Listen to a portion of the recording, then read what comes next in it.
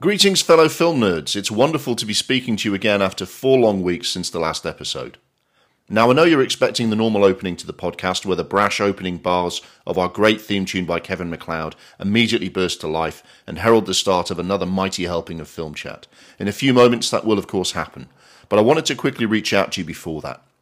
This month we have a new format for the pod and we're very excited about it. We put a lot of time and effort into getting it just right. Mostly it sounds great, but we did have a couple of broadband issues which we had to work around. It may sound at times like we're talking over each other, but that's just a bit of Zoom delay.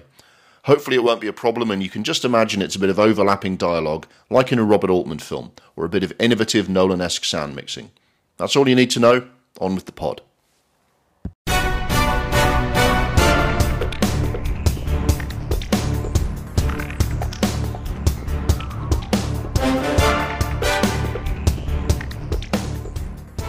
Hello and welcome to episode 7 of Double Reel, the monthly podcast magazine for sophisticated film nerds. Each month we bring you a range of features for you to delve into and be enlightened and entertained. Now, after 6 episodes, we have established a format, a style, a tone, if you will, for the podcast. Various discussions and stories from the world of film, spread over 2 reels with an intermission, to keep you company through the ups and downs of this crazy COVID world. Nonetheless, there is always room for improvement, and this episode is presented to you in a fresh, updated format.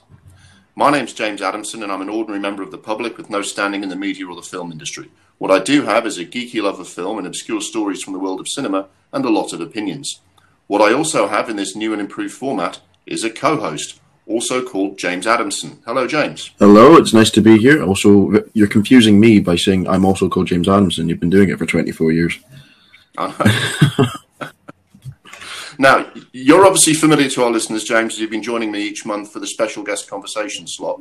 But now in your official co-host capacity, would you like to introduce yourself to the audience? Yeah, I'm obviously called James Adamson because there's no ingenuity in our family.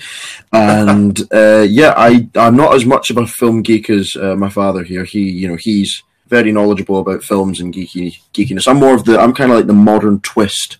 You know, to quote John C. Reilly in Step Brothers, a wonderfully sensitive film, "You've had the old bull, now for the young calf." So, yeah, it's a good mix here. But yeah, no, I do have a love of films, but I think the love of films that we have for each other, are different, and that's what's good to have a nice little fresh mix in the podcast. Yeah, it's quite complimentary. Yeah, so welcome aboard, mate. I'm very excited to have you co-hosting. It's good to be here.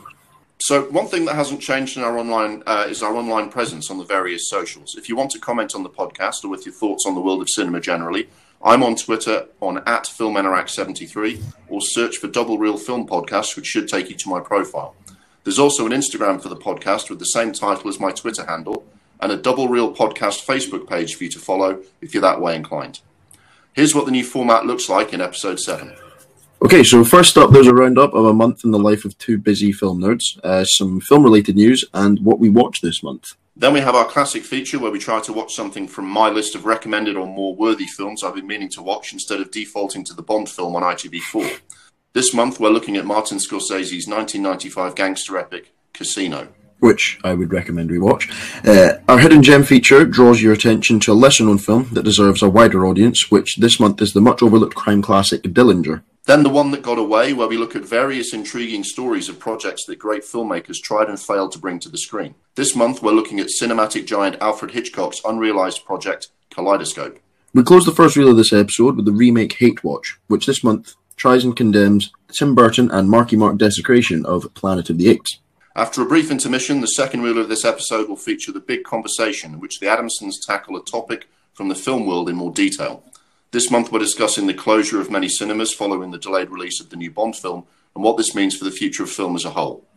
But first, some messages from listeners, aka the podcast magazine letters page. So first, we trailed our features for this episode on the socials over the past couple of weeks, and people have been in touch. Wardale says, "I haven't seen Dillinger since I was a teenager, loved Warren Oates in the title role, and there's something about seeing Ben Johnson in these movies that makes him look like a superstar." Grant weighs in as well. "I prefer the Michael Mann version of the Dillinger story. Johnny Depp is really good in the main role." Fair enough, Grant. We will argue our case in favour of the early version in this podcast and see if we can't change your mind. Friend of the pod, Mickey V, gets in touch reviewing the last episode. I hope Del Toro gets to take that ring off one day, as a proper version of Mountains of Madness would be a sight to behold.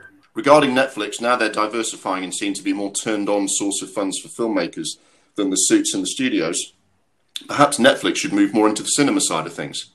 Mickey, I think you'll be interested in our big conversation in reel 2 of this episode.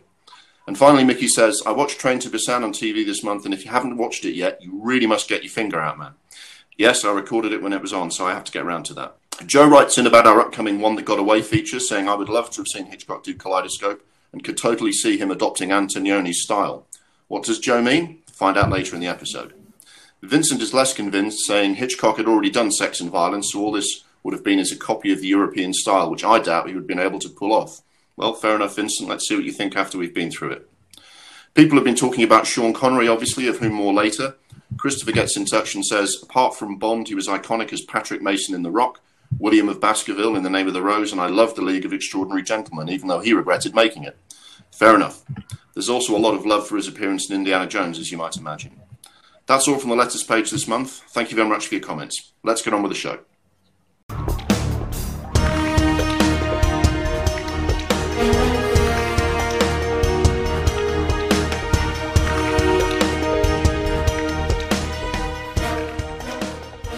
Now for our monthly roundup, previously referred to as a month in the life of a busy film nerd. Now it's a month in the life of 2 busy film nerds.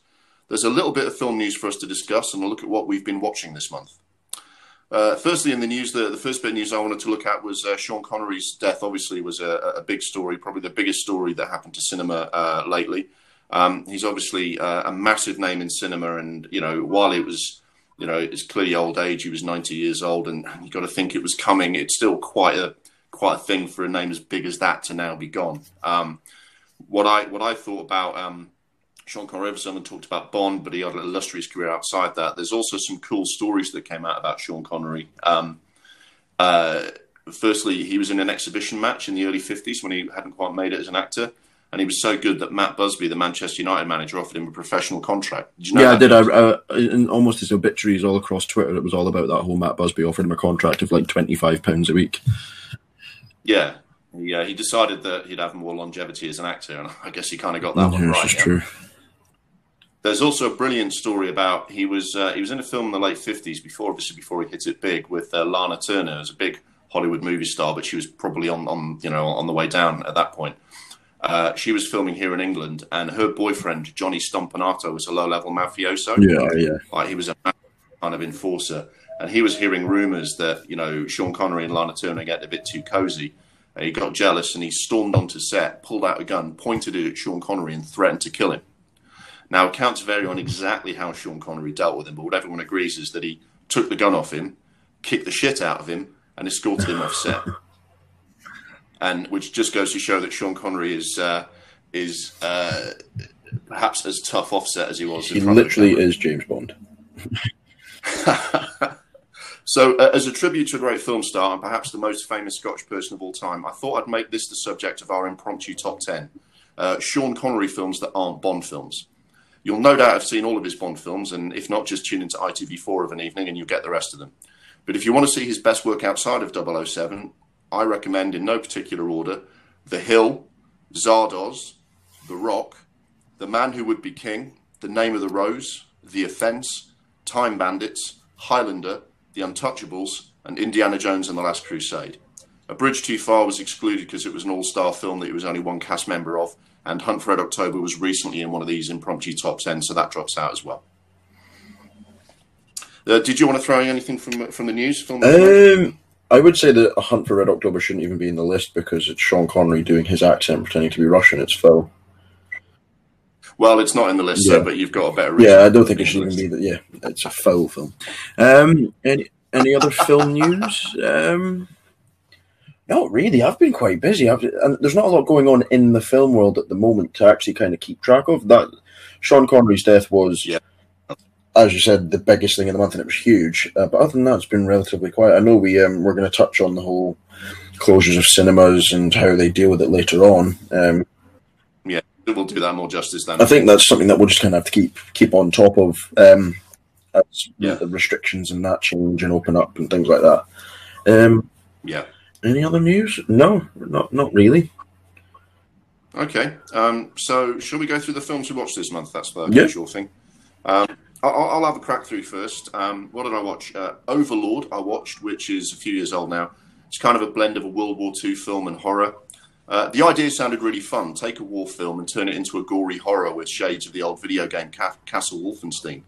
But the actual film wasn't quite as fun as that premise promised, if you see what I mean. I don't know if you've seen it, James. I thought it was only... Is that the one with the Nazi zombies? Or is that another one? No, the Nazi zombies in the snow is called Dead Snow. No. This is where they parachute enemy lines on D-Day, and there's some weird experiment. There was one recently. Oh, yeah, I think this... Yeah, Overlord is the one I'm thinking. I thought it was a zombie film, because what pissed me off about it is that it was... I've not seen it. You'll be able to comment on it better than I do, but I saw it, and I saw that it didn't get great reviews, but I'm pretty sure they used Hell's Bells in the trailer, and they misused that song. Yeah, I didn't see the trailer. They didn't use it in the film. It must have been only in the trailer. But I do think they used it in the trailer, and Hell's Bells is a great song, and it's such a good horror song, and they just yeah. Oh well. But is it what was Overlord like? Was it good? It was all right. Like I say, the idea of it sounded really fun, but in the end, it was kind of only okay. They didn't like. They sort of took a long time to introduce the idea, and then it wasn't quite as fun as it should have been. Yeah. Really. What else did I see? I watched License to Kill on ITV4, which is classic Bond. Timothy Dalton's my favourite Bond, probably because he became Bond when I was a kid. It's obviously very on brand for one of the films I watch in a month to actually be the Bond film on ITV4. Yeah, that's another debate in itself. Favorite Bonds. Yeah, we could probably do a special feature. Yeah, on it's not what's his name? It's not Pierce Brosnan. No. But the thing is, this month I've not been watching as many films as I have been watching TV shows. Yeah, I mean, I have I'm so happy The Mandalorian's back because it is phenomenal. The second season, it's so good. I'm pretty sure an episode got released yesterday, so I have to watch that. I tried watching that Nightfall. It's on Netflix, and it piqued my interest because I'm a history nerd. History is my chosen degree. But what's about? It's about the Knights Templar in Paris looking for the Holy Grail. And I was kind of getting into it because I also like the Assassin's Creed games, and the Knights Templar are the baddies in that. They're the bad guys.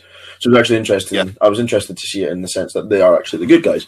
But it's absolutely hot garbage. Like anything that takes dramatic license and removes any historical accuracy just to make it interesting can get to fuck.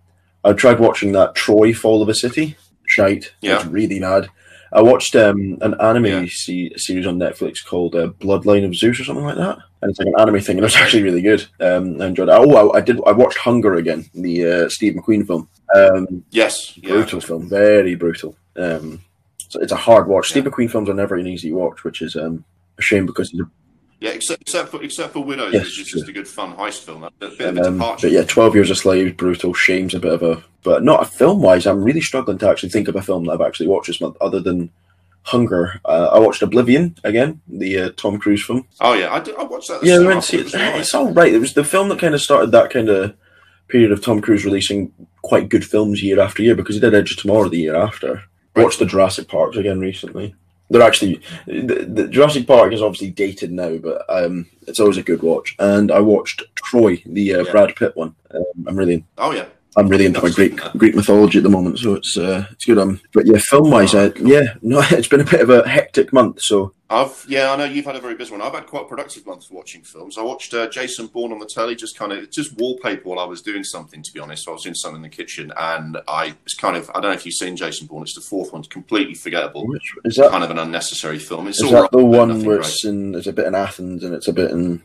Yeah, it was a bit like Bourne Legacy. I quite enjoyed Bourne Legacy, but it was okay.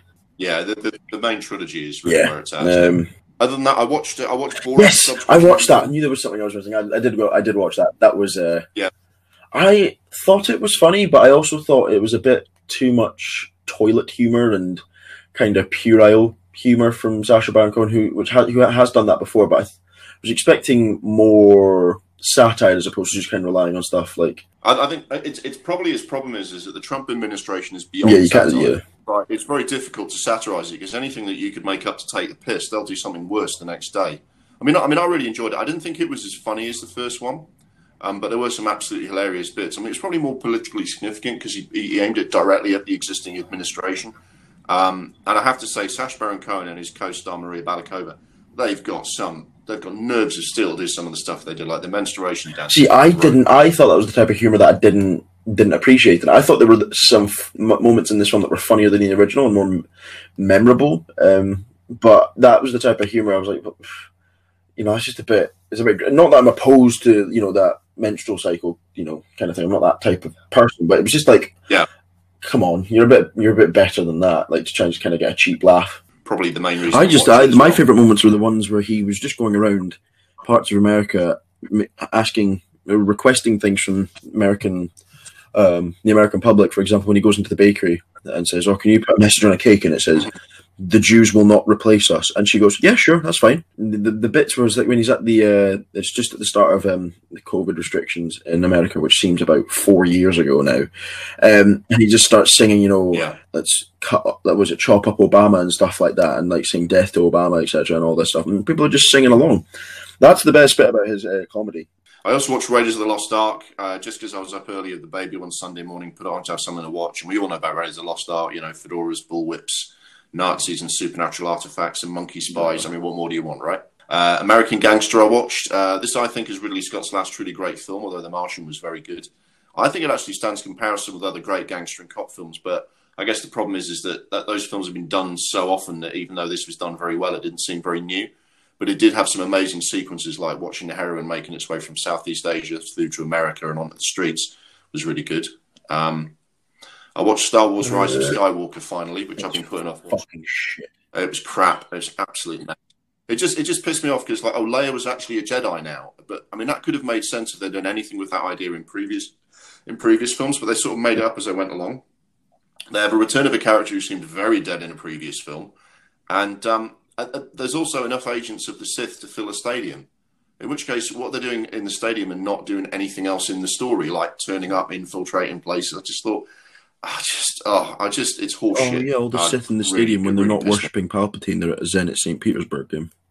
It's like I don't know what they're doing. For the rest of the film, they could have been doing something interesting in the rest of the trilogy. The problem with that entire trilogy was that they had no cohesion. They had 3 different directors, and then the last director jumped out, so they had to get the one from the first film in. It was just a hot mess, and what was the one in the middle? That was fucking shit. Last Jedi. That had that one good moment. Yeah. Again, the thing is, all of those films had some good stuff in it that just needed someone to be in control of the story, right? Much better and more entertaining was Big Trouble in Little China. I just raided my DVD shelf on a rainy Sunday afternoon, and I just loved every second of that film. I had a massive grin on my face all the way through. Anyone who hasn't seen that should immediately go and watch it. And I watched Return of the Jedi just because, which, as always, is great apart from the... I agree that is a really good film, but I think that the problem with that film is that it is the first hour and 20 minutes of that film, or maybe not hour and 20. The first hour of that film is the best Star Wars film you can get out of any films, and then as soon as Boba Fett is killed by accident by Han Solo, who is blinded and turning around and bumping into him, I'm like, that's when I go, yeah, this film's shit. I have to say, it happens with a few characters in the Star Wars series, because as a kid, I mean, obviously like you, but me, an earlier generation, used to collect the figures, and Boba Fett was the coolest Star Wars figure, and then he's hardly in the films, which was a real waste of an interesting character. Shame. I remembered another film I watched. It's the Nicolas Cage one. He's an arms dealer, Lord of War. It's actually quite good. I've not seen that. What's it like? Nicolas Cage isn't doing his loud fanatics. It's Nicolas Cage is playing quite an interesting character there, and Jared Leto's in it as well before he became all method. But no, I actually really enjoyed it. What made me think of it was when you spoke about the sequence of heroin making its way from Southeast Asia. There's I don't spoil it, but it's literally the first 45 seconds of Lord of War, where it's bullets being made in a factory. And it's like that kind of angle of like you're literally looking just above the bullet, and it's going onto a box, and then it's going into a truck, and then it's shipped away. And you follow it right as it's loaded into the cartridge, fired into the chamber, and it follows the bullet, and it goes and it shoots a young African boy in the head, who's a child soldier, and that's a really phenomenal. I can. It's not great, but It is worth watching Nicolas Cage when he is in like the mood It to is make a good, good and film. it's an interesting film. I can't remember who directed it. Andrew Niccol, that's who it was. Who did?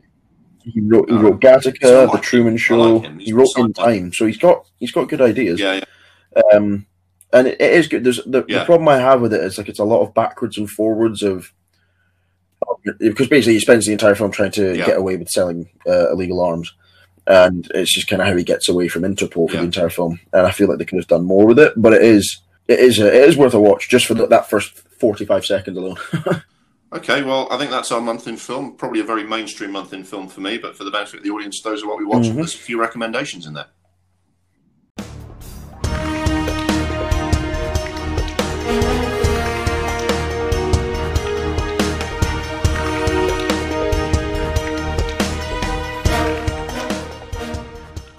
Now for the classic feature, where we look at the list of more worthy or recommended films I've been trying to get around to watching instead of defaulting to the Bond film repeats on ITV4. I've been trying to break my mental block and get them watched and tell the lovely audience at home all about them. So far, that's enabled me to experience great movies like Lady Vengeance, Punch Drunk Love, Les Diaboliques, Let the Right One In, David Cronenberg's Crash, and Das Boot, or Das Boat. I can't remember what I decided to call it last time. The rest of my watch list titles for this feature are Wages of Fear, Train to Busan, Hell or High Water, The Assassin, which I have watched before, I just need to watch again on someone's recommendation, Spike Lee's 25th Hour, the Oscar-winning Japanese film Departures, CSA, Confederate States of America, Short Bus, The Tale of Two Sisters, and Casino, which got added last month. I've decided to add a few extra things to the watch list just because it's good to keep the list going. The City of Lost Children, Under the Skin, which I really should have watched by now, Primer, Alphaville, and Boyhood. I might keep adding other titles from our backlog to this list. The audience are making some good recommendations as well. And James, obviously, as the co-host, you may have films you want to add as well, things you've not seen that you want to get around to Blues feature in Brothers. the future as well. Yes, Oh, we should do that for sure. In the end, we decided the film to cover this month was Casino because you, the audience, have been messaging about it, and the time seemed right to see if it deserved another watch and a re-evaluation because I have seen it before, but time to see whether perhaps, as some people have said, it's as good as Goodfellas. Also, James, after last month's special guest conversation, you became very disillusioned with Scorsese, and I thought this would be a good chance for you to get straight we'll see back how on that the goes. As always, I took out the Blu-ray box and fought that urge to pull off watching the film, finally winning the psychological battle to just get on with it and press play. You saw it a while ago. I mean, I watched it when it first came out, and this was my first watch since then to give it like a reevaluation. But for the benefit of the audience, for those who might not have seen it, the background is this is set from the 1960s through the 1980s. This is the mafia's business in Las Vegas at its height. The film's based on real events, and people, but the names are changed. Ace Rothstein, which is De Niro's character, is based on a bloke called Frank Rosenthal, a real guy who went from illegal sports betting to running 4 casinos for the mafia. His real life Jerry McGee became Sharon Stone's character Ginger McKenna, and Pesci's character Nicky Santoro is based on a guy called Anthony Solotro. The characters in the film are very similar to the people, the real life people, but apparently they changed the names to simplify the storyline. And it's just, the rise and fall of the mafia in Las Vegas. And obviously, one of the things that brought me back to watching this film, and this is probably something we can cover, is in 1995, this film came out, and it's kind of the team that did Goodfellas comes back with Casino. Most of the same gang are back again. De Niro, Joe Pesci, Thelma Schoonmaker editing, several other actors from previous Scorsese productions, all a rock and roll hits, the same sort of documentary style, the voiceovers from the characters. They even used the Stones' Gimme Shelter again in a very similar context as they did in Goodfellas. He loves that song, Scorsese. He used it in The Departed as well. I mean, when you watched it, did you think, as I did, that he was... At the time, I thought maybe he's repeating himself. Yeah, I mean, everyone's got that song Goodfellas that they like, but I feel like if you use it as well as you do in Goodfellas, you keep just using it again and again. Did he have it shown in Shine a Light? Yeah. The concert filming that he did for the Rolling Stones. Yeah, ironically. I'll have to check the set list. I mean, of course that's not his choice, but obviously that would be you'd have to put it down on the scoreboard as well, wouldn't you? I mean, there is a reason that Scorsese did a film that was quite similar to Goodfellas. I mean, if you look at it in the context of his filmography, right, he had a classic era from 1973 to 82. Mean Streets, Taxi Driver, Raging Bull, and so on. Mostly with De Niro, and they're classic films. People won Oscars for them, although Scorsese didn't. Not great box office. They were seen as too downbeat, right? Then the rest of the 80s, Scorsese goes off and does some really different films like After Hours, Color of Money, Last Temptation of Christ, yeah? Also great films, but not big box office, except for when he has a massive film star like Tom Cruise in his film. So Scorsese's kind of being pushed in a certain direction of what film to make. So in the 90s, he's perfected this big style, which he then throws into Goodfellas, gets De Niro back in, and has a big hit, right? He follows that with Cape Fear, which it's not a gangster film, but it's De Niro turning up to 11, another big film, and another hit. He tries to do something different, a period drama starring Daniel Day-Lewis, and despite being a great film, it's a flop. So it's kind of understandable that after that, he went back to kind of what he was getting rewarded for, which was Casino. And it's kind of the same thing since then. Everything Scorsese did immediately after Casino flopped as well, until he started working with DiCaprio, because DiCaprio gets films made and watched, right, and is a good actor. So it's kind of why he did something similar, even though it's kind of a different story. Yeah, I enjoyed Casino, but I don't think it's as good as Goodfellas. And you're right in you're saying that he kind of reverts back to type. He wants to make films. He wants to try other films like a period drama with Daniel Day-Lewis, but he also realizes it's not going to make any money, so fuck it. I'm going to have to go back to making a gangster film. In the interest of balance, I mean, it's quite a different story to Goodfellas in some ways, because it's about higher level mobsters. A lot of the mobsters in Goodfellas are basically soldiers, quite low level, apart from Paul Sorvino. And it tells you about the story of Vegas and quite massive events in the history of the mafia. And I also think that Sharon Stone's character is more than just a mob wife, and there was no character like her in Goodfellas. She was quite an interesting character. She's really good in the film. She was nominated for an Oscar. Yeah, she did well. And I think De Niro's character is more front and center because it was more about Ray Liotta in Goodfellas. And I thought it was interesting that you got to see a De Niro type character. He's successful because he's obsessive about every detail, and that's why he's good. But it also means he can't really enjoy his power and wealth because he's constantly worrying about every little thing. I mean, probably the biggest similarity to Goodfellas in a way is the fact that Joe Pesci plays this really violent guy. And on the other hand, his character in the end, this character is probably more intelligent and more high level than his character in Goodfellas. And at the end, he sees had a slightly different arc. He regrets going to war with De Niro in a way. But yeah, there are a lot of similarities there. But I mean, I like Sharon Stone. She, her character sort of development was really interesting because she made it as far as she did because she was seducing rich gamblers into casinos, and she can't carry that on when she's married, and she just feels stifled, and it ends up breaking her. I thought she had a really good, really good storyline. There are similarities, and like you said, there's differences between it and Goodfellas. It's been a while since I've seen it. Actually, I'll need to give it another rewatch. Yeah, I mean, I think the reason people talk about Goodfellas more than Casino, I think, is that Goodfellas has got more of the memorable set pieces. Yeah. Joe Pesci saying, "Do you think I'm funny?" That whole sequence where Ray Liotta is being followed by the helicopter and falling apart in Goodfellas, and Casino doesn't have scenes like that. I mean, it's got a really good story, but it doesn't have those kind of scenes that people talk about, or pub bores like to reenact. It's not got any of that. But it's got great scenes and great style, but it's not in the same kind of vein in those like big sequences that get people talking. Yeah. I mean, most people agree with you, James. I put this question out on the socials, and the response was overwhelmingly they thought Goodfellas was better. Although they said Goodfellas was better, but they thought Casino was really good. But the vast majority of people prefer Goodfellas. Do you know what I mean? It's hard to get hyped up for a film that you kind of go in with the impression that it's not going to be as good as the film that he released 5 years earlier. The same way I enjoyed Django Unchained when I saw Hateful Eight was coming out. Yeah. I still enjoyed Hateful Eight, but I just prefer Django Unchained kind of thing with Tarantino.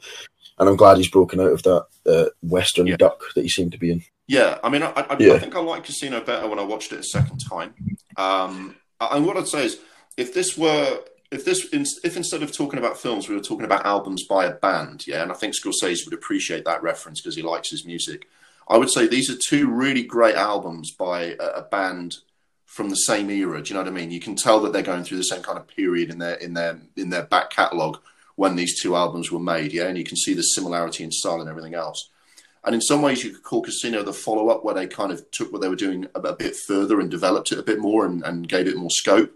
But Goodfellas came first and has all the hits on it. So yeah, I would agree. It's always nice watching a Scorsese gangster film, but it does almost feel a little bit samey, but now you've got Sharon Stone's character in there. It is a good film. Casino is a good film, and I enjoyed it, but what I like from Scorsese is that he can make a film about almost anything. And one year he's making The Wolf of Wall Street. Next year he's making, The Irishman. He's making like different types. I mean, The Irishman's another gangster film with Robert De Niro and Joe Pesci, technically, but it's all about him being so versatile. I mean, Hugo, I think, was shit, but it's disappointing that his other films, like Age of Innocence, sort of flopped in the films until, I suppose, Gangs of New York, another gang film. But a different approach. No, I think you're right. I think Scorsese.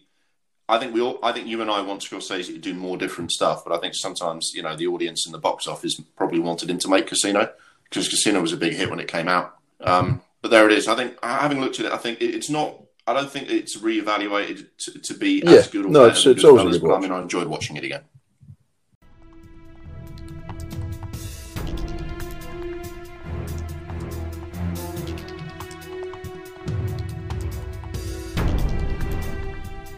And now for the Hidden Gem feature, about a film that is not as well known or as appreciated as it deserves to be. The idea behind the feature is to draw your attention to an underrated classic and hopefully inspire you to watch it. We also like to imagine what might have been if this film had enjoyed the success it deserved.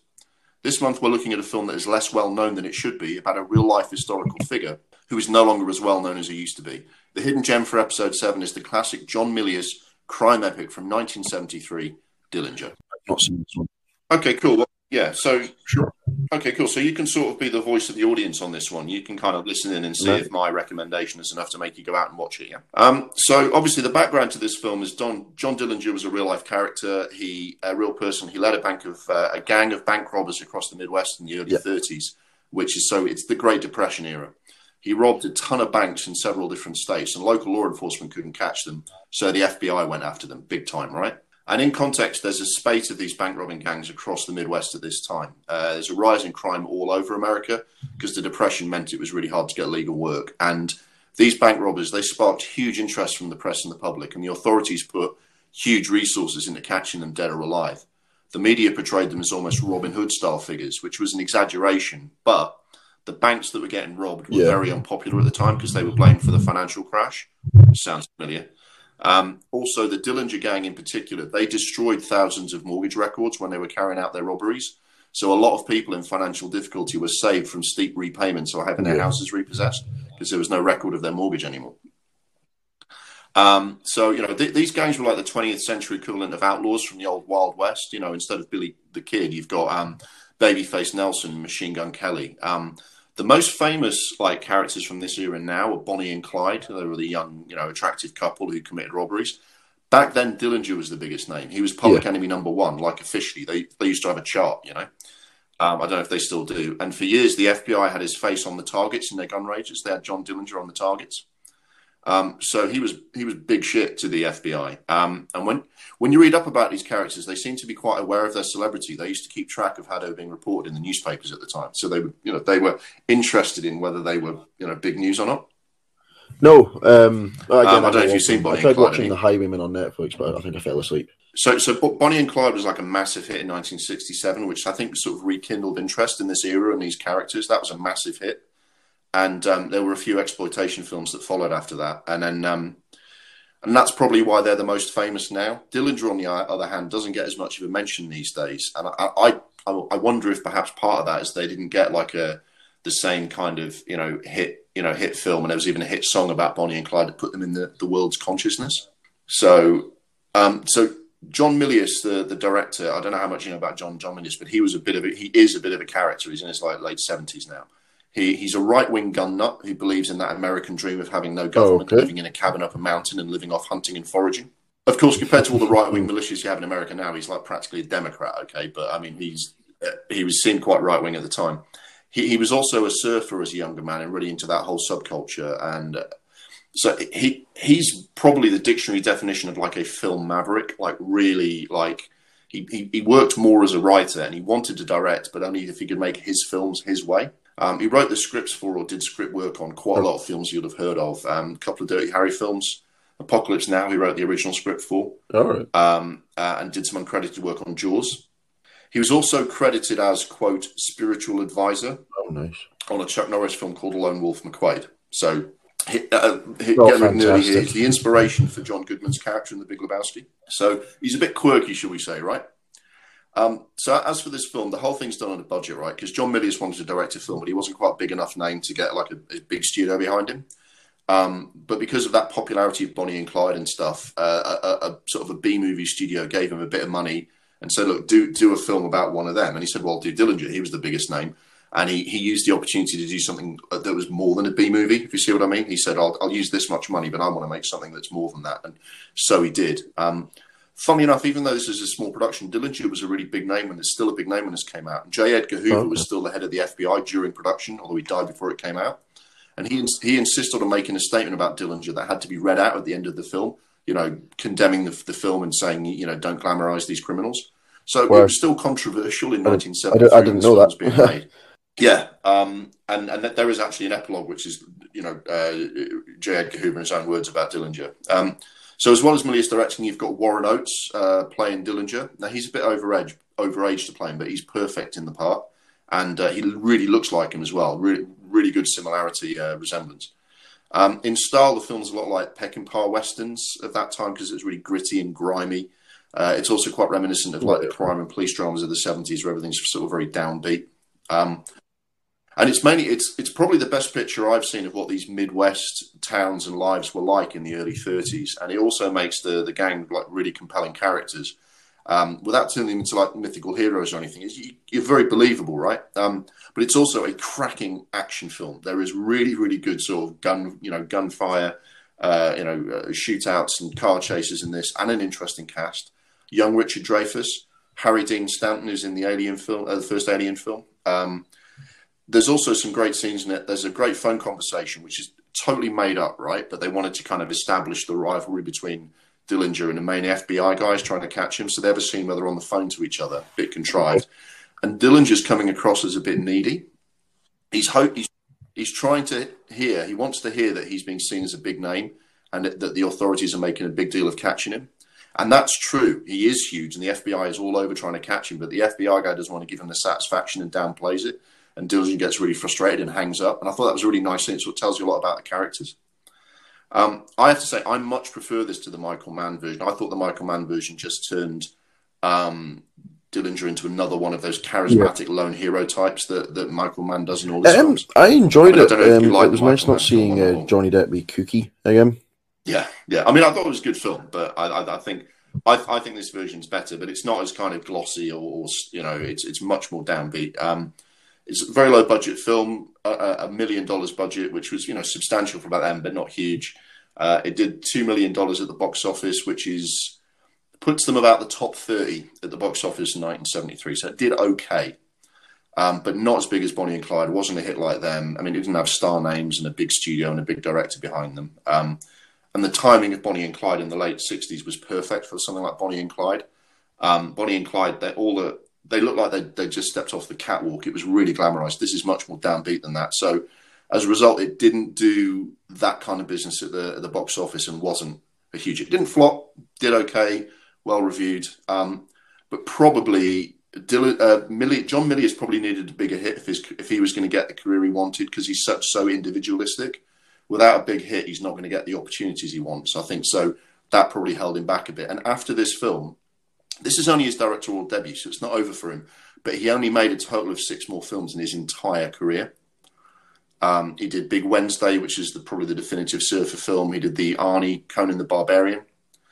But apart from that, he's not done anything notable. He did a lot of very crude action films. And I wonder if a bigger hit with Dillinger would have given him more opportunities and maybe he'd found a better balance between his undoubted talent and some big films.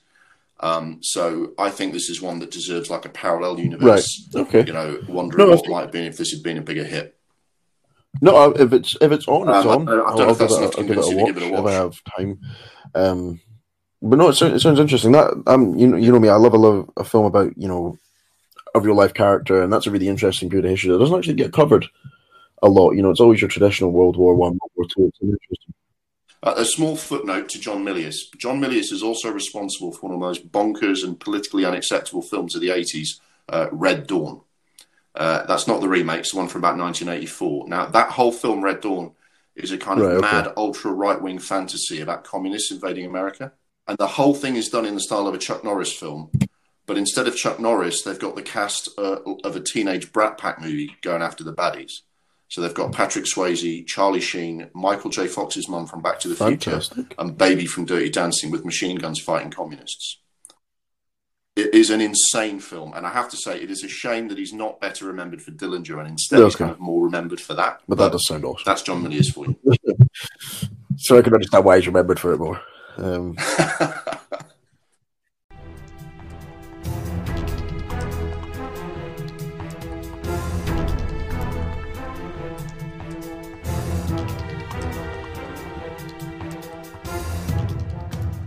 Now for the feature we call The One That Got Away. This is about unrealised projects that great filmmakers tried to get made, but for various reasons never saw the light of day. We look at what happened, why they didn't manage to complete the film, and what it might have been like if it had been made. For this episode, we're talking about one of the biggest names in cinema who you'd expect to have the clout and support to make whatever film he wanted. So it's intriguing to look at why he was unsuccessful. This month's One That Got Away is Alfred Hitchcock's unrealised project, Kaleidoscope. So Kaleidoscope is a film that Hitchcock was trying to make in like the mid-60s. He was targeting 1967 for it to come out. But he spent a few years prior to that on kind of planning, script, ideas, some pre-production. And what he was trying to do was make a violent and sexually explicit serial killer film. Basically a big step further than what he did with Psycho. He also wanted to film it in a completely different style than he usually did. So, I mean, everyone knows Hitchcock's background. He was the master of suspense. He hit it big in Britain in the 20s and 30s, outgrew the British film industry, went and hit it big in America in the 40s. And then when the studio system, the old system where the producers were in charge, broke down, he became the absolute king of cinema in the 50s. He was the biggest director around with, you know, Rear Window, Vertigo, North by Northwest, and a bunch of others. He was just massive in the 50s. In 1960, he hit it big with Psycho, which is slightly different from other films that he'd done as well. It was shot on a lower budget and it was essentially the first slasher movie. It really shocked people at the time, although it's probably not so shocking now, and was a massive hit. And then he did The Birds, which was another horror film, you know, literally birds seeming to try and wipe out the humans. It was another big horror classic. And so from your point of view, James, I mean, Hitchcock seems like an older director to me. And you're like one generation further removed from that. So, I mean, how did Hitchcock's Hitchcock film I watched was Rebecca, and I thought it was a bit boring and a bit shit. Looking back on it. It is a bit boring and a bit shit, in my opinion. That's the type of film that I just won't go in for. But the next one I watched was Rear Window. Now, Rear Window is awesome. It's one of my favourite films. Just because the thing that impresses me more than anything is that it was made 66 odd years ago. But it's such a novel idea that, you know, even back then, he's coming up with an idea that you only film the film from the perspective of Jimmy Stewart's character who's wheelchair bound. It's incredible. I love Rear Window. I've seen Psycho, obviously, but I preferred Rear Window. Everyone goes on about Psycho, but for me, my favourite Hitchcock film is Rear Window. Hitchcock's films obviously do seem like ages away, because they are. Yeah. They are. I mean, my granddad, your dad, would have been about 5 when Hitchcock was at the peak of his powers. So, you know, that's, you know. Yeah, that's right. And strongly enough, I mean, you know, my daughter, your sister, I mean, it reminds me in a similar way that because she's a horror fan, I was showing her some classic horror films. And I showed her the Halloween, you know, John Carpenter's 1978 version of Halloween. And afterwards, you know, asked her what she thought. And she went, well, the music was great and the atmosphere was really, really creepy. I thought that was really good and I enjoyed it. In terms of being scary, not bad for an old film. And you hear that and you go, well, actually, yeah, it is an old film. It's 40 years old now. And that amount of time does date films, especially dates Psycho, because after Psycho, lots of people went and did slasher films, and each film's going to sort of take it up a notch from that. Yeah, so they obviously do the age, but I reckon if Hitchcock was to be making films now, there'd be no other director close to him. He's streets ahead of anyone back then. He'd be streets ahead of anyone today if he was still alive, if he was born 60 years later. Yeah, I know what you mean. And so that's what makes Kaleidoscope really interesting, right? Because you would think that you get to 1960, 1963, and Hitchcock's had 2 massive hits like that after being the biggest director in the world in the 50s, right? And you think, right, this should be Hitchcock at the peak of his powers, yeah? But actually, his career started to go downhill quite fast from there. His next films were Marnie and Torn Curtain through the rest of the 60s. And people said they were starting to seem dated, and it felt like he wasn't doing anything new. And they weren't really big hits at the box office or critical hits. They weren't flops or anything, but he wasn't smashing it like he used to, right? And Hitchcock, the reason he did Kaleidoscope is he'd been inspired by a new breed of European directors like Antonioni and Francois Truffaut. And he actually wanted to ditch his old Hitchcock style and do something new. Because I think he thought that what he was doing was a little bit dated, and he wanted to go out on location in New York City and shoot with handheld cameras, completely naturalistic with unknown actors. And it meant what he'd be doing is ditching all his old influences, because a lot of his old influences date back to the 1930s. So no wonder it's people in the 60s were getting restless. It was all influenced by German expressionism. So you have that strident orchestra music, back projection when people are driving their car, which looks fake. Do you know what I mean? And everything's like being shot on sets. And he wanted to say, right, no, I'm Hitchcock. I can do something different. Went out and wanted to do almost a European style film. And if he'd done that, he would have been like on the forefront of the new wave of Hollywood. You know, what started to come out with like Bonnie and Clyde and Easy Rider in the late 60s, and then that 70s realism with like French Connection and Serpico. And it would have been more explicit and violent than had ever been shown in film before, because the censors are coming down. And he wanted to shoot the film from the point of view of the killer. Almost the whole film would be like shot from the point of view of the killer, so the killer would be the protagonist. No, it sounds interesting, but I'm reading a little article about it now saying that why it couldn't get made and some of the stuff in it that was just too controversial for the time, and it's suggestions that the main character would have been gay and things like that, and because it's back in the 60s, when was he trying to get this made? The 50s, 60s? Yeah. Yeah, and he just... 60s, he was targeting it. Stuff like that doesn't seem to phase us now, but you know, back then it's like it's almost they're all too prude. Yeah, and I mean, basically there would have been a huge amount of nudity compared to before, and I think it would start going into like serial killers' obsessive behavior, because he was going to set up the murders. All the murders would be near water. The serial killer was like obsessed with his mother and obsessed with water, so one of the murders was going to take place by a waterfall. Another one was going to be by the Hudson River in New York. Basically, Universal, although Hitchcock was kind of independent, he had an exclusive deal with Universal to release all his films, and they just vetoed it. They just said, "You're not doing this film," and that was a bit of a shock for Hitchcock, because he was used to getting to make whatever films he wanted to make, right? Even quite dark stuff like Psycho and The Birds, he got made, but they put their foot down and said, "You're not making this." The biggest director in the world was crazy. Was unable to persuade the studio. The films that get released nowadays are brutally offensive, and this is talking about Halloween. It's interesting, and Halloween has been surpassed in terms of brutality now, but was shocking when it came out. So it's like what we see now, decades later, is like step by step by step of more kind of explicit than that. But this would have been really shocking at the time. So instead of making Kaleidoscope, Hitchcock did a film called Topaz, which was another of his kind of globe-trotting spy thrillers. And this actually was kind of a flop at the box office, or not quite a flop. Now, Hitchcock, none of his films really flopped. But it was really looking dated, and people are saying, "Oh, Hitchcock's just repeating himself. He's not doing anything new." And you know what? Hitchcock didn't want to do that film. He wanted to do something new, but he was being held back from doing it. So this is a watershed moment for Hitchcock, right? If he'd made this film Kaleidoscope, we could have had a final decade of Hitchcock where he changes everything up, and he could have a decade of breathing new life into his career and a whole like different way of doing things. And instead, he only makes 2 more films before he dies. One is called Frenzy, which took some of the ideas from Kaleidoscope about a serial killer and set them in London, but without the new filming style that he wanted to do.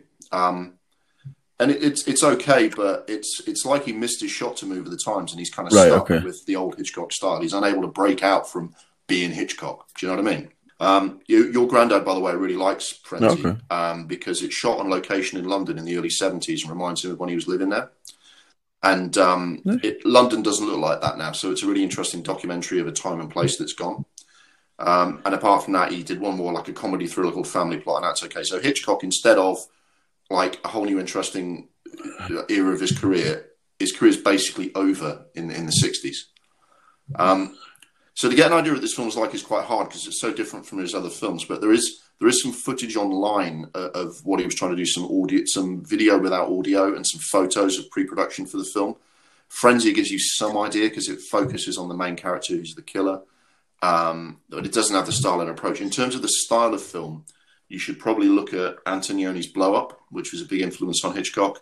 Truffaut's the 400 Blows was another one, and The Battle of Algiers, which is like a totally documentary style, very European style film from the early 60s. If you wanted to get any kind of visual idea of what this film would have been like. What I would say about this film, though, and this, maybe I'm kind of going against the grain here. On the face of it, you would say, okay, a lost Hitchcock film. Isn't that amazing? This is the one that could have changed everyone's perception of his late career, launched a new decade instead of fading away. Of course, I wish it was made. I have some concerns, though, right? Because towards the latter part of Hitchcock's career, some quite unpleasant stuff started to come out in his attitudes to women. Some of the later films that he's doing seem to involve him treating his lead actresses quite badly, on and allegedly off screen.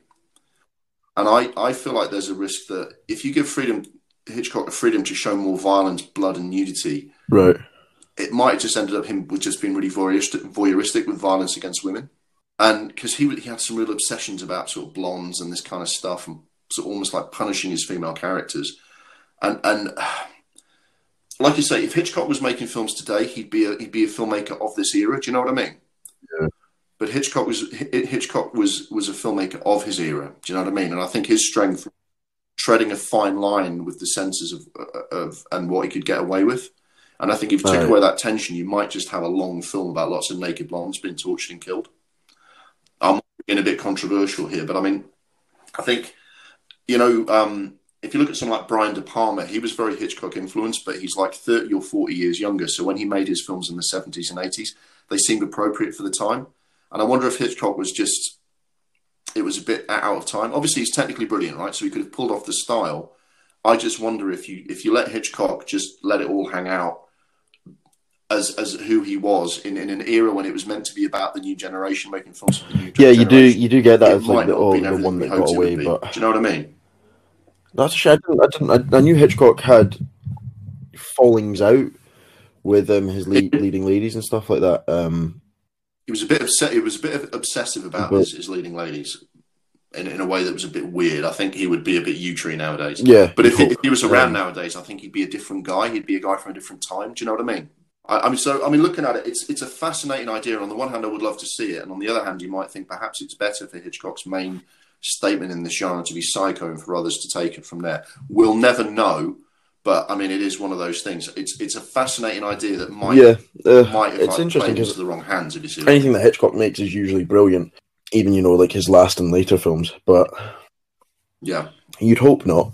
But I genuinely didn't know that he had those offset type of being horrible. Yeah. Like when I think of directors being difficult with actors, the first thing I think of is Stanley Kubrick.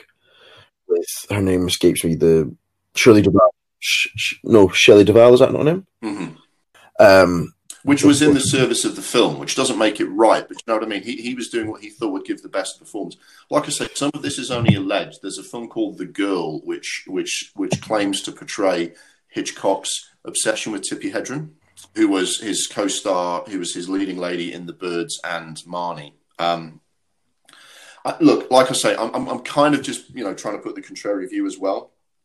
I think this is fascinating, and there's plenty of, Hitchcock actually said he made his films for a female audience, and he had a huge female audience, so maybe it's overplayed, but I think it's something that you can't entirely ignore when you talk about Hitchcock making a film that features a lot of women. Who was in it? Because I remember they released 2 films about Hitchcock in the space. Yes. One was called Hitchcock, I think, and was Anthony Hopkins, and The Girl is Toby Jones. And I think, was it Sienna Miller, maybe playing Tippi Hedren? And she's very good. I mean, I like I say, it shouldn't surprise us that much because we've got much more modern directors and have made headlines for all the wrong reasons. So it shouldn't be that surprising that there might be a great director from the old days who had tendencies, shall we say. But it's just one of those things. I think it's probably open for discussion, if you see what I mean.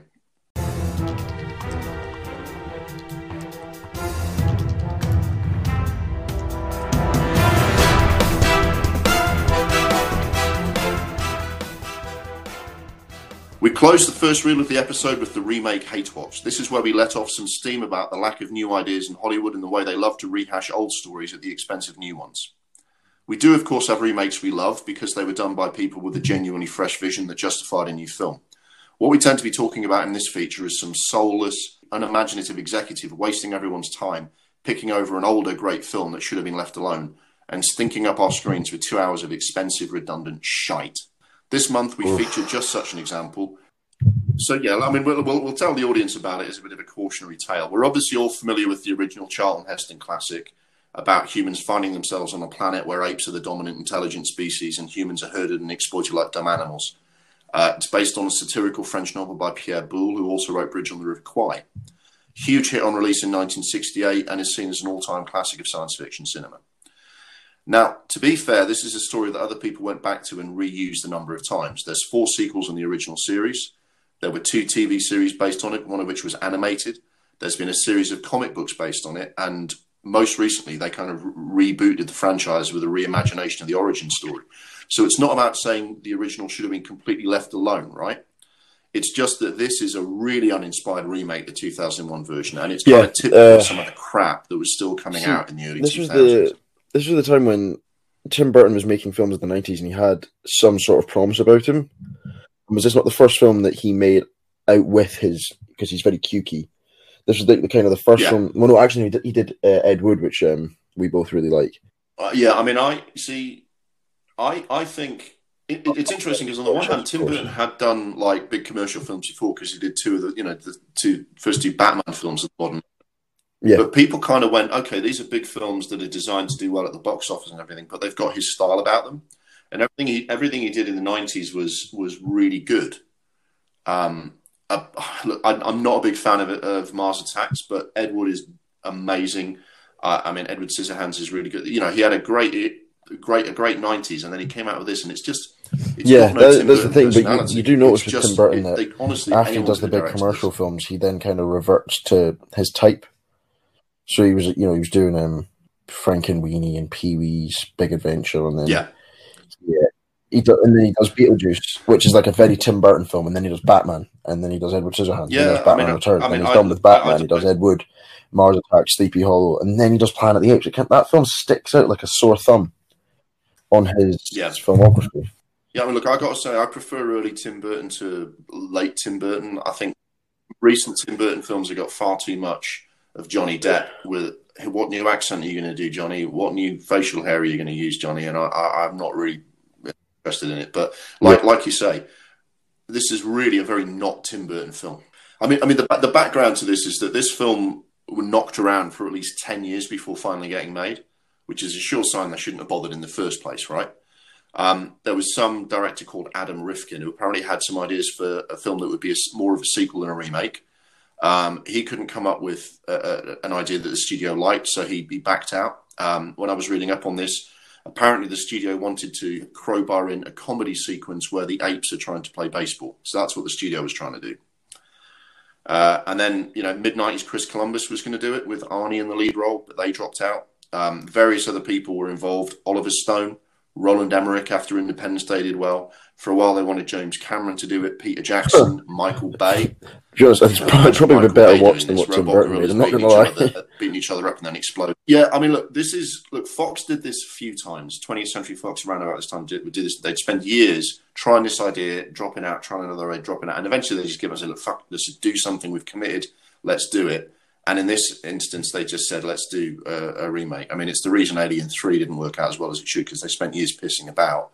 And then, they kind of threw it at Tim Burton. And I think Tim Burton afterwards said he wasn't given as much time as he would have liked and less money.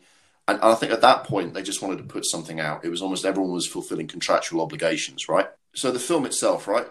Mark Wahlberg is the central character now. His entire performance is channeled through his trademark confused frown. This is one of 3 remakes he did within a couple of years of each other. The others are The Truth About Charlie, where he's a poor substitute for Cary Grant. The Italian Job, which we covered previously, where he's a poor substitute for Michael Caine. And this one where he's a poor substitute for Charlton Heston. So at this stage in his career, essentially Mark Wahlberg was operating as a kind of cinematic bus replacement service. And just to clarify, I think Mark Wahlberg's a really good actor, right? I think he's been great in The Fighter, The Departed, Boogie Nights.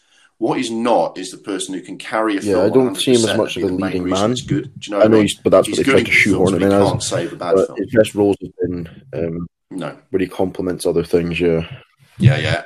And this This is the era they tried to make him into that. Wow, that's a bold choice. He actually backed out of Ocean's 11 to be in this film. Yeah, and he made way in Ocean's 11 for the interchangeable Matt Damon to play his part. So I mean, honestly, they just said we'll get someone who looks like Mark Wahlberg to play the part for that. But who was he going to play in the Harry Potter franchise? A role in the Harry Potter franchise to be in this. Oh, well, interestingly, he was going to be playing Snape. I mean, look, I think Harry Potter did better for having Alan Rickman in that part instead of Tim Roth, as much as I like Tim Roth. But yeah, Tim Roth turned down a role in one of the most successful You are full of little nuggets today. I did not know this Planet of the Apes remake. That's blown my mind because Tim Roth, I love Tim Roth. Tim Roth's great, but Alan Rickman is just Snape, isn't he? He's just got the voice, the demeanor, he's got everything. But that would have been interesting, Tim Roth. Yeah, it's one of those ones. There's the whole alternative casting. You'll never know what it would have been like otherwise. But yeah. So, I mean, the thing is, like we say, neither of us are big, could see any reason to make this film. I mean, one of the reasons you might do a remake of a science fiction film, right, is that a new film can break new ground with the special effects. But this film doesn't do that, right? Because no one looks back at the effects in the original film and thinks they're a bit wonky or dated now. It's like, it's not like Jaws, where despite Jaws being a great film, you think the shark looks fake now. But no one thought the special effects needed sprucing up in the original film. It's just, you've got a spaceship scene at the start, but it's not that important. So who cares if a more recent film gives you better effects for that? And the ape effects, I've got to say, I didn't think the ape effects were very good. What makes these films worse is how good looks weird. She doesn't look the like reboots were. Because I think those reboots were fucking awesome. Those films get slept on. Those films were great. Yeah, spot on. Yeah. I mean, I thought that whole new franchise was really good because it wasn't just a remake. It kind of built on the storyline within the universe. Andy Serkis. And the ideas are good. The scripts are good. The CGI is groundbreaking with the motion capture. There was a genuine reason to do those films, and they're not even remakes. They just expand the universe. Honestly, it's an object lesson in what they should have done. Yeah, this film now looks a lot worse than it. Planet of the Apes. But yeah, I mean, not just that. They made a terrible mess of the story. I mean, it's sort of the same storyline as the first, but the big reveal about what planet they're on, which is the killer ending of the original film, is dropped in the middle. Marky Mark frowns, and then they hop off to the next scene. I couldn't believe it, And you've got Tim Roth is like the totally generic villain. He's wasted. Helena Bonham Carter's character is really annoying. She's the well-meaning liberal from a rich family who thinks humans shouldn't be oppressed, which is every bit as smug as it sounds. And apart from that, it's just running and jumping. The plot twist is a very drummy soundtrack. It's just like the exact same. It's like a parallel fucking universe, isn't it, or something like that? Well, so first of all, right, there's one twist ending which is from the original book, and they didn't do it in the film. And when I watched it, I remember thinking, okay, everything up to now has been mostly shit, but it was quite effective. The first twist, yeah. It's like, because he's been through time thousands of years, so maybe he comes back to his world, but actually the apes have still taken over.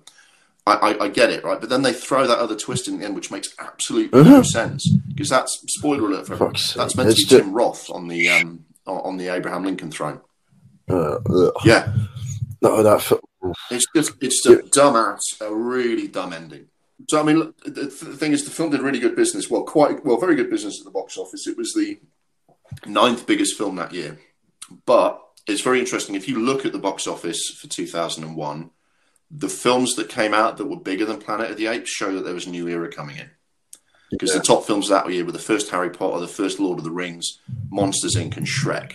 So yeah, I think it's it's not memorable. It's memorable because it's shite, but what was good about the Charlton Heston one in '68 was obviously the line, "Get your hands off me, you damn dirty ape." That's a cool moment. And then in the reboots, okay, it's not as punchy as that line, but you've still got, Caesar is home, and you've got him the first time he speaks in English to in front of the other people, in front of the kind of militia groups.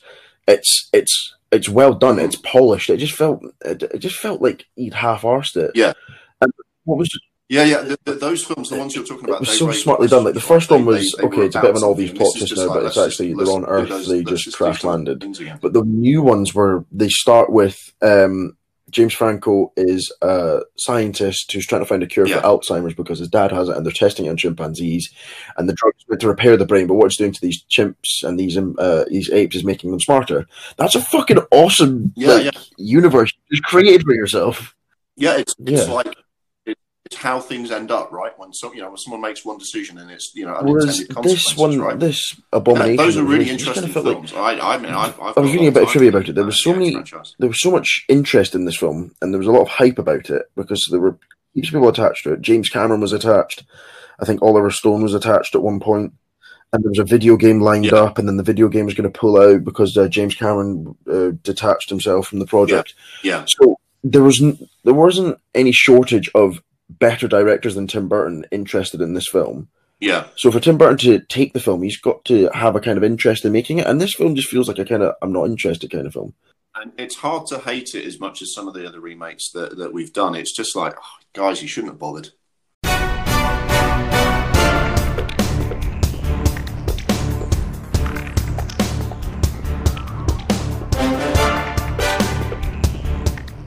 We're going to take an intermission now. Sorry for interrupting the flow. The second reel of the podcast is available to download now, and we hope you will rejoin us soon for the exciting conclusion of this month's episode. When you do, we'll be taking on the big conversation, which this month is about the closure of many cinemas following the latest delay to the release of the new Bond film and what it means for the future of film. That's all for the first reel of this month's episode of the Double Reel Film Podcast. The episode was recorded and edited using Anchor FM and Audacity, and anything that sounded good was down to them, and anything that sounded crap was down to our fucking twat of a broadband provider. The music was Mistake by The Getaway by Kevin MacLeod. We'll give you a full set of credits at the end of Reel 2 of the episode, including info on the films and topics we discussed. Look forward to joining you for another helping of nerdy chat in just a minute. See you on the other side.